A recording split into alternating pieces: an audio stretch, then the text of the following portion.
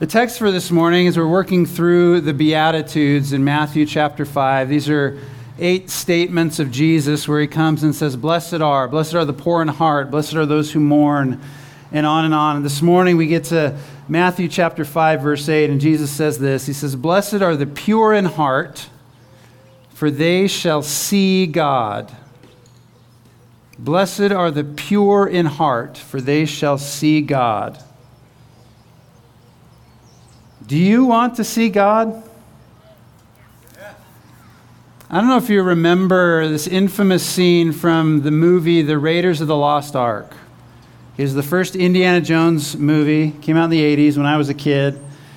And the whole movie is about the Nazis trying to find the ancient Ark of the Covenant of Israel that had been lost for millennia, basically. And then Indiana Jones, obviously the good guy, trying to thwart them.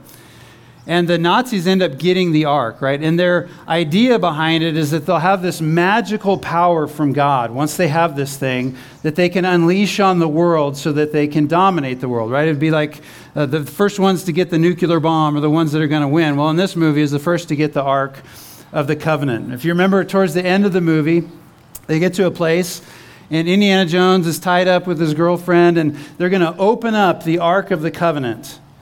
And there's this infamous scene where they're so excited about this, and they open it up, and it's just chaos, right? It's not what they expected to happen. In fact, what happens is they get consumed by, basically, if you will, the glory of God. Now, you can quibble with Steven Spielberg's theology all that you want. That's fine with me.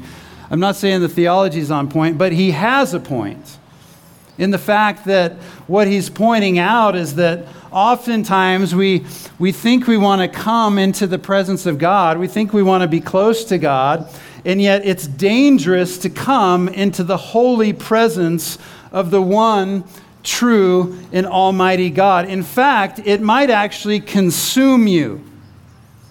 It might actually kill you. You may not be able to survive. We presume proximity to God at our own peril.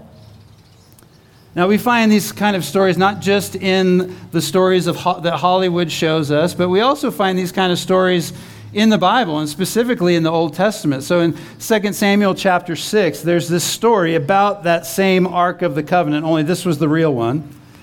And King David, who had just become king, wanted to return the Ark of God and bring it to Jerusalem, to its rightful place, so that the people of God would come to Jerusalem and be able to worship God in his presence with this holy box, basically, that God had given them to symbolize and be his presence with them. And so what they did is they went very efficiently, and they said, we're going to get a cart, and we're going to put some oxen on it, and then we're going to put the ark on the cart and get it to Jerusalem as quickly and as pragmatically as possible. And if you remember the story, there's these people, they're dancing and they're worshiping, and there's people walking alongside the ark, and the oxen stumble on the road, and the ark is about to fall off of this cart, and one of the men walking along, his name is Uzzah, he reaches out to stabilize the ark of God, and he touches it, and instantly God strikes Uzzah dead, just for touching the ark. And David stops everything and reassesses his plan, which wasn't a great plan. God strikes him dead for simply touching something that was so holy. He wasn't even looking at God. He wasn't in God's presence. He just touched something and disobeyed God in doing that. God had given them very clear instructions. Nobody touches the ark. When you carry it, the priests carry it, and they carry it on poles so that they don't have to touch it. It reminds me of Leviticus 10, even earlier, a story where Aaron's 2 sons, they go into their priests, and they go into the tabernacle of God, and they bring strange fire, it says, before God. They bring an offering that wasn't approved by God, and God instantly strikes them dead. And he says to them, among those who are near me, I will be sanctified. And before all the people, I will be glorified. It's a dangerous thing, a serious thing, to enter into the presence of a God who is a consuming fire. So I'll ask again, do you want to see God? Blessed are the pure in heart, for they shall see God. Earlier we sang a song that had the words in it, open the eyes of my heart, Lord. Open the eyes of my heart. I want to see you. I want to see you high and lifted up, shining in the light of your glory. And sometimes I think we sing words like these, and this is, I'm not hacking on the worship leaders, it's a great song, but sometimes we sing words like these, but we don't think about them.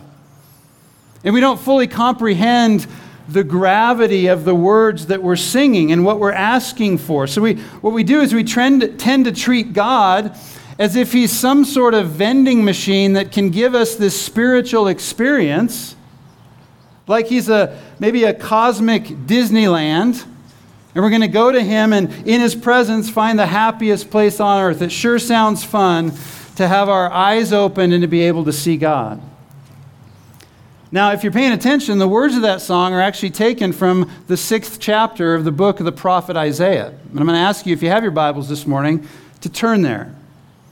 Isaiah chapter 6. This is the story that Isaiah tells of when he met God, when he saw God face to face, when God called him to be a prophet to the nation.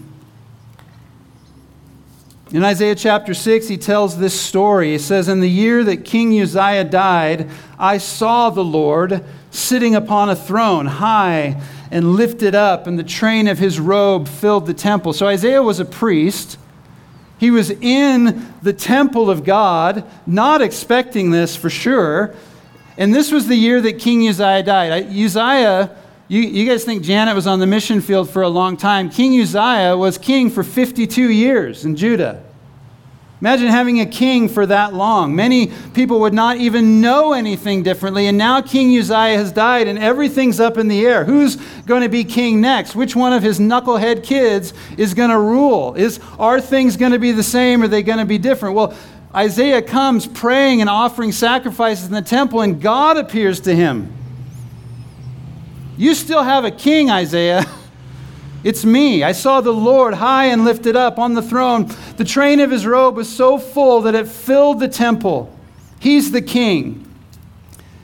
He goes on to say, above him stood the seraphim. These are angels, pure and holy servants of God, it says. Each had 6 wings. So each of these angels had 6 wings. It says with 2 of them, they covered their face. Even the purest holy angels who had never sinned could not be in the presence of God and look on him. They had to cover their face with their wings. They were creatures. They covered their creaturely feet with 2 more wings. And then with 2 wings, it says, they flew. And one called to another and said, holy, holy, holy is the Lord of hosts. The whole earth is full of his glory. And the foundations of the threshold shook at the voice of him who called, and the house was filled with smoke. I mean, the experience sounds incredible. And we sing a song. We say, God, we want to have that vision. We want to see you high and lifted up. We want to see you as king exalted in the temple. But I ask you, what was Isaiah feeling at the moment? What was he thinking? What was going through his mind? What would it have been like to be in Isaiah's shoes? Well, thankfully, Isaiah tells us. And in verse 5, he says this. He says, I said, woe is me, for I am lost. You may have a Bible version that says, woe is me, for I am undone. So what Isaiah does here is he actually calls a prophetic curse down on his own head. Woe is me, like woe unto you, woe unto me, for I am undone. I am coming apart at the seams. I am broken. I am falling apart. I am finished. He sees God in his unmatched glory, in his threefold holiness. These angels are singing, holy, holy, holy. Not just holy, holy, but holy, holy, holy. God is not just holy or the holier one, he is the holiest one. He is holiness in its purity and its fullness. And Isaiah has set eyes on him. He calls a curse down on himself and says, I'm finished, I'm undone, I'm falling apart at the seams because I've seen God. Now, Isaiah was probably one of the most godly, most obedient, holiest men in all of Israel. And he calls down a curse on himself. And this points out really what is going on here. Now, God had already told Moses back in Exodus that no man shall see my face and live. Isaiah makes it clear why that is the case. He says in the last part of verse 5, "For I am a man of unclean lips, and I dwell in the midst of a people of unclean lips, and my eyes have seen the King, the Lord of hosts." Even the best of us is a sinner. We're all sinners. We've all committed treason against our Creator. We're corrupt in every part of our beings, our minds, our thoughts, our words, our eyes, our hearts, our wills, our desires, our emotions, our bodies. Every single piece of us is touched by sin. And because sin cannot remain in God's presence, it must be done away with. It must be destroyed. It must be judged. And when someone comes into the holy presence of God, when you truly understand God's holiness, you will be undone. And if you're not, if you've never been, I would say you've never known or understood or experienced the holiness of God. When Isaiah sees God in his utter holiness and his power and his glory, his first reaction is to call down a curse, a judgment on his own sinfulness. He does not seem to find this experience of seeing God a very pleasant place to be, a very pleasant thing to go through. So I'll ask you again, do you still want to see God?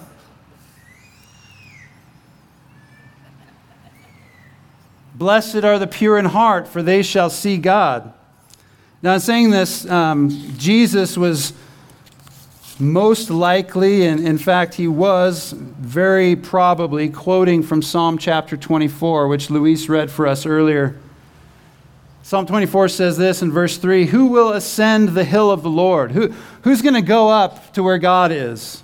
Who shall stand in his holy place? Will Isaiah? Will you? Will I? Who shall stand in his holy place? He who has clean hands and a pure heart, who does not lift up his soul to what is false and does not swear deceitfully. The point here is clear, and Jesus' point is clear. It's only the sinful soul, the sinless soul who will stand before God.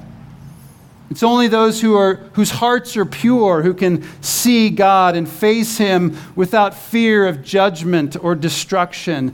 To be in God's presence, purity is required. So when we sing the words, "Open the eyes of my heart, Lord, I want to see you," what we are really praying, what we are really saying, what should be going on in our hearts is, "God, make me pure. God, make me holy. Make me someone who can stand in your presence." But if we're honest, that's not usually what we're thinking or feeling when we sing this song or others like it. We're praying for an experience. We're praying for a spiritual high. We're praying for a feeling that God would be present with us and that we would know his presence. Come on. We are consumers. We are Americans. We want the best product and the quickest fix right now. We want the end result. We want the blessing without the work or the pain that goes with it. So like St. Augustine 1,600 years ago famously prayed, "God, make me chaste." In other words, make me pure. Make me holy, but not yet.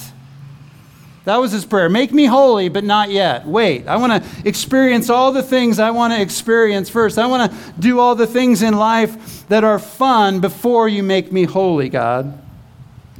So the truth is stark. If we want to see God, the price is high. The price is purity. And again, if we're honest with ourselves, it's not a price that we're able to pay, and it's sometimes not even a price that we're willing to pay.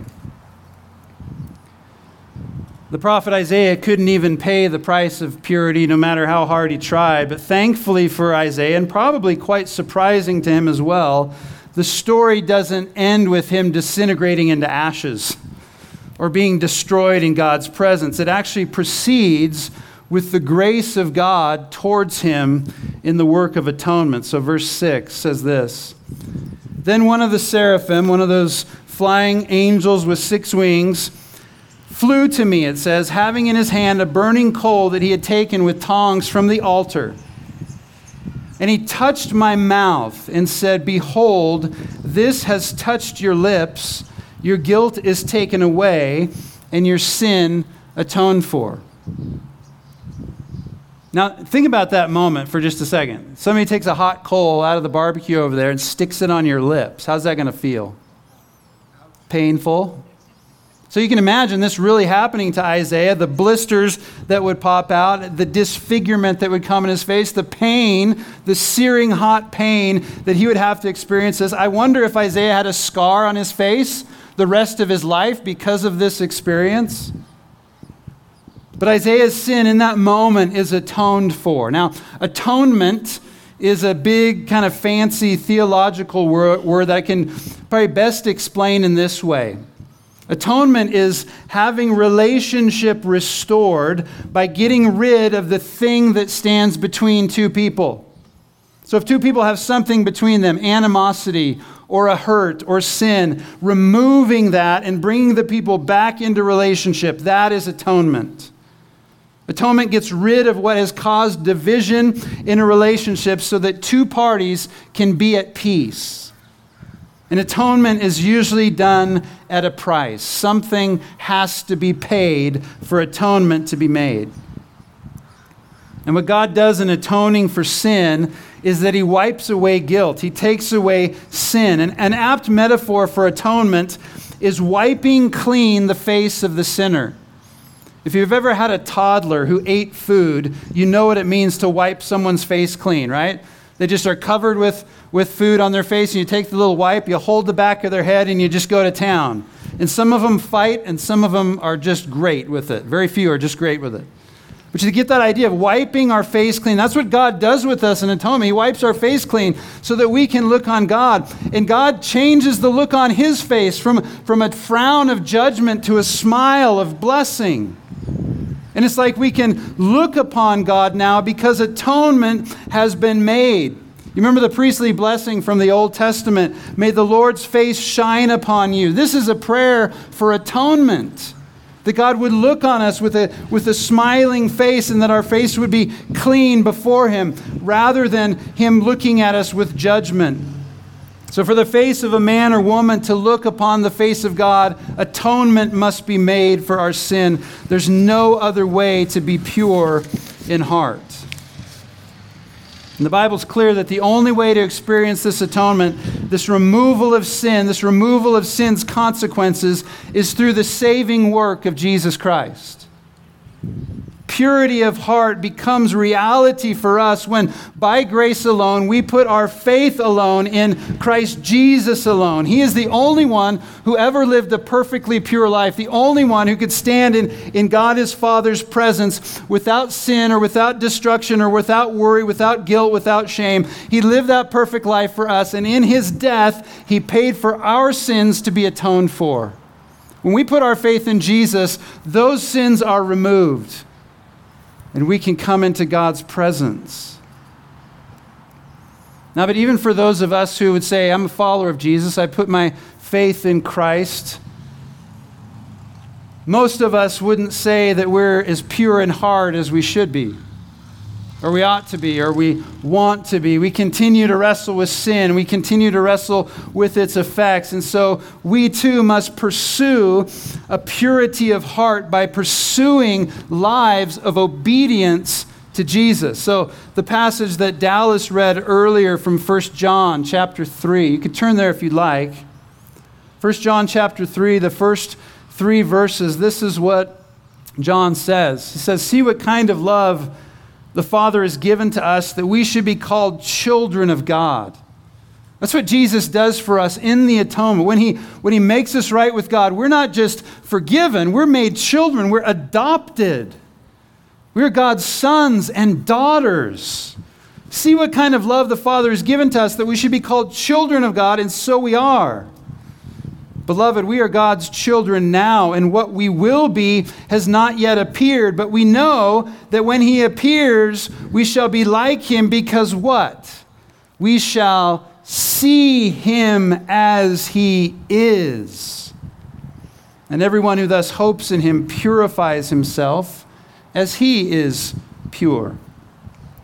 So John points out here that those who put their faith in Jesus are children of God. Right now, we have this identity. We have a fresh start. We have a clean record. We have acceptance from the God of the universe. But one day, John says, one day you'll get something else. You're children now. You will be children forever. But one day, not only will you be children, but you will be like him.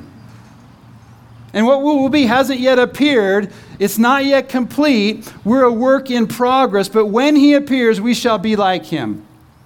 Who shall we be like? We shall be like Jesus. Why? Because, John says, we will see him as he is. Blessed are the pure in heart, for they shall see God. And according to John, the very seeing of God will make us like God. Seeing God, looking at him, will make us pure in heart. For everyone who thus hopes in himself purifies himself as he is pure. Here's another passage from the Apostle Paul in 2 Corinthians chapter 3, verse 18. He says, "And we all, beholding the glory of the Lord," looking upon the glory of the Lord, of Jesus, we are being transformed into the same image from one degree of glory to another. So the more we look on Jesus, the more we see him, the more we spend time with him, the more like him we will become. From one degree of glory to another. So beholding and becoming are tied together. And the more like Jesus we become, the more we will look at him. And the more we look at him, the more we will become like him. And the more we become like him, the more we will want to look at him. And the more we look at him, the more we will want to become like him. You see what's happening here? This is what Jesus is doing to us. But how do we do that? How do we look at Jesus? Well, we look at him in his word. We look at Jesus as we pray, as we read the Bible, as we listen to it preached, as we see him in it. We look to and become like Jesus when we obey him. And when we look at the face of Jesus, we become the kind of pure in heart people who will be able to see God. So if we truly want to see God, we must turn to Jesus. He is our purity of heart. And as we pursue him, we pursue purity of heart. But on the other hand, if we're just not interested in Jesus, if we're not interested in seeing God, if Jesus doesn't hold our attention like all the other interesting things in our lives that tend to take our attention, then purity of heart will not interest us at all. It'll be an afterthought. It'll be a kind of a wish dream. We won't give our energy and attention to it at all. So let me sum up where I've been and what I've said so far this morning in this way. God has made us to see him, to look upon him, to be in relationship with him. This is the greatest possible human good. But our sin keeps us from that. And the only way relationship can be restored with God is through the atoning work of Jesus. And as we live lives of faith in Christ, he constantly leads us to repentance because we're constantly getting off track, going after all these other things that are interesting and exciting to us and turning our backs on God and not looking at him at all. We are distracted away from God. And he calls us to turn away from those things and repent and turn back to him. And so as we do that, we become people who are pure in heart, who, as Danish philosopher Søren Kierkegaard said, will one thing. To be pure in heart is to will one thing, he said. And what will we will? What will we want? What will we desire if we are pure in heart? We will want to see God. We want to see our greatest good, our greatest joy. So allow me, if you will, just to leave you with 2 points before we finish this morning.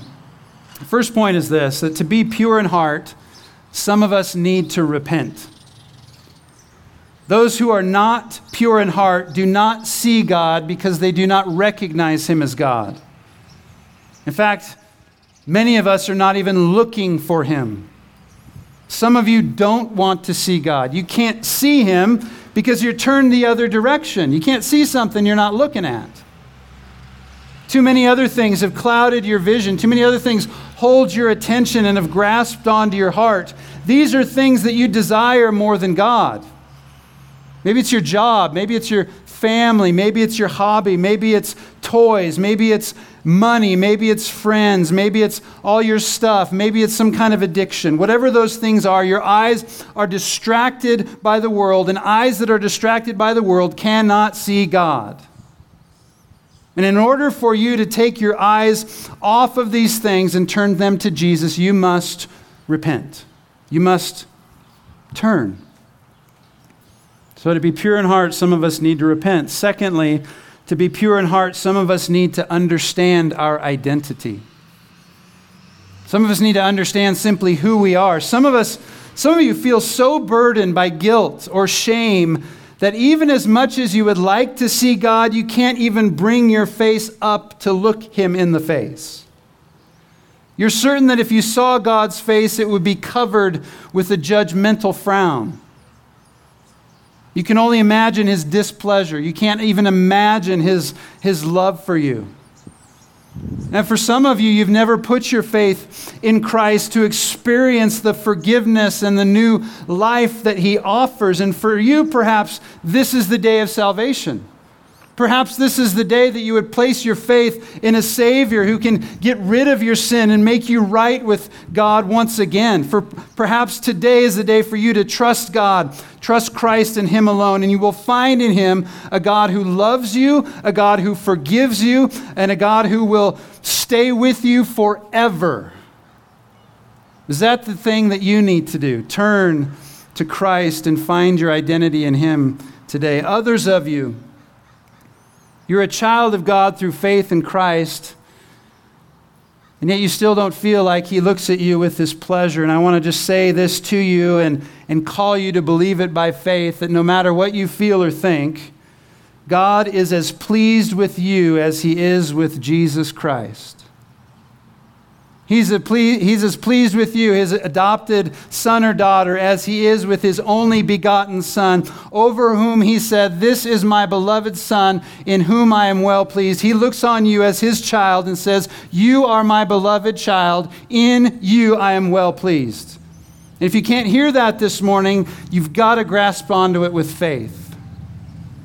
His face is shining and smiling on you, not because of anything you have done, but because of everything that Christ has done. He says of you, "With you, I am well pleased." And our task is simply to believe that. And our task is to live out of that identity with lives of obedience. Let's pray. Our Father, this morning we're here in the park. It's distracting. It's beautiful. It's a little bit loud, but it's wonderful to be in your creation. And God, our stomachs are hungry. We're ready for food. We're ready to eat. We're ready to enjoy fellowship together. And Lord, I pray that those things even would point us to you. God, they would point us to the hunger and thirst that you desire to have us for you, to see you. And God, we don't come into your presence this morning flippantly. We don't come to worship and sing just lightly, but we take it seriously that we come into the presence of the one who's the consuming fire. God, we come into the presence of the one we can't even see or be in the presence of without holiness and without purity. And Jesus, we thank you for giving us your purity, for covering us with your righteousness, for making atonement so that we could be with you.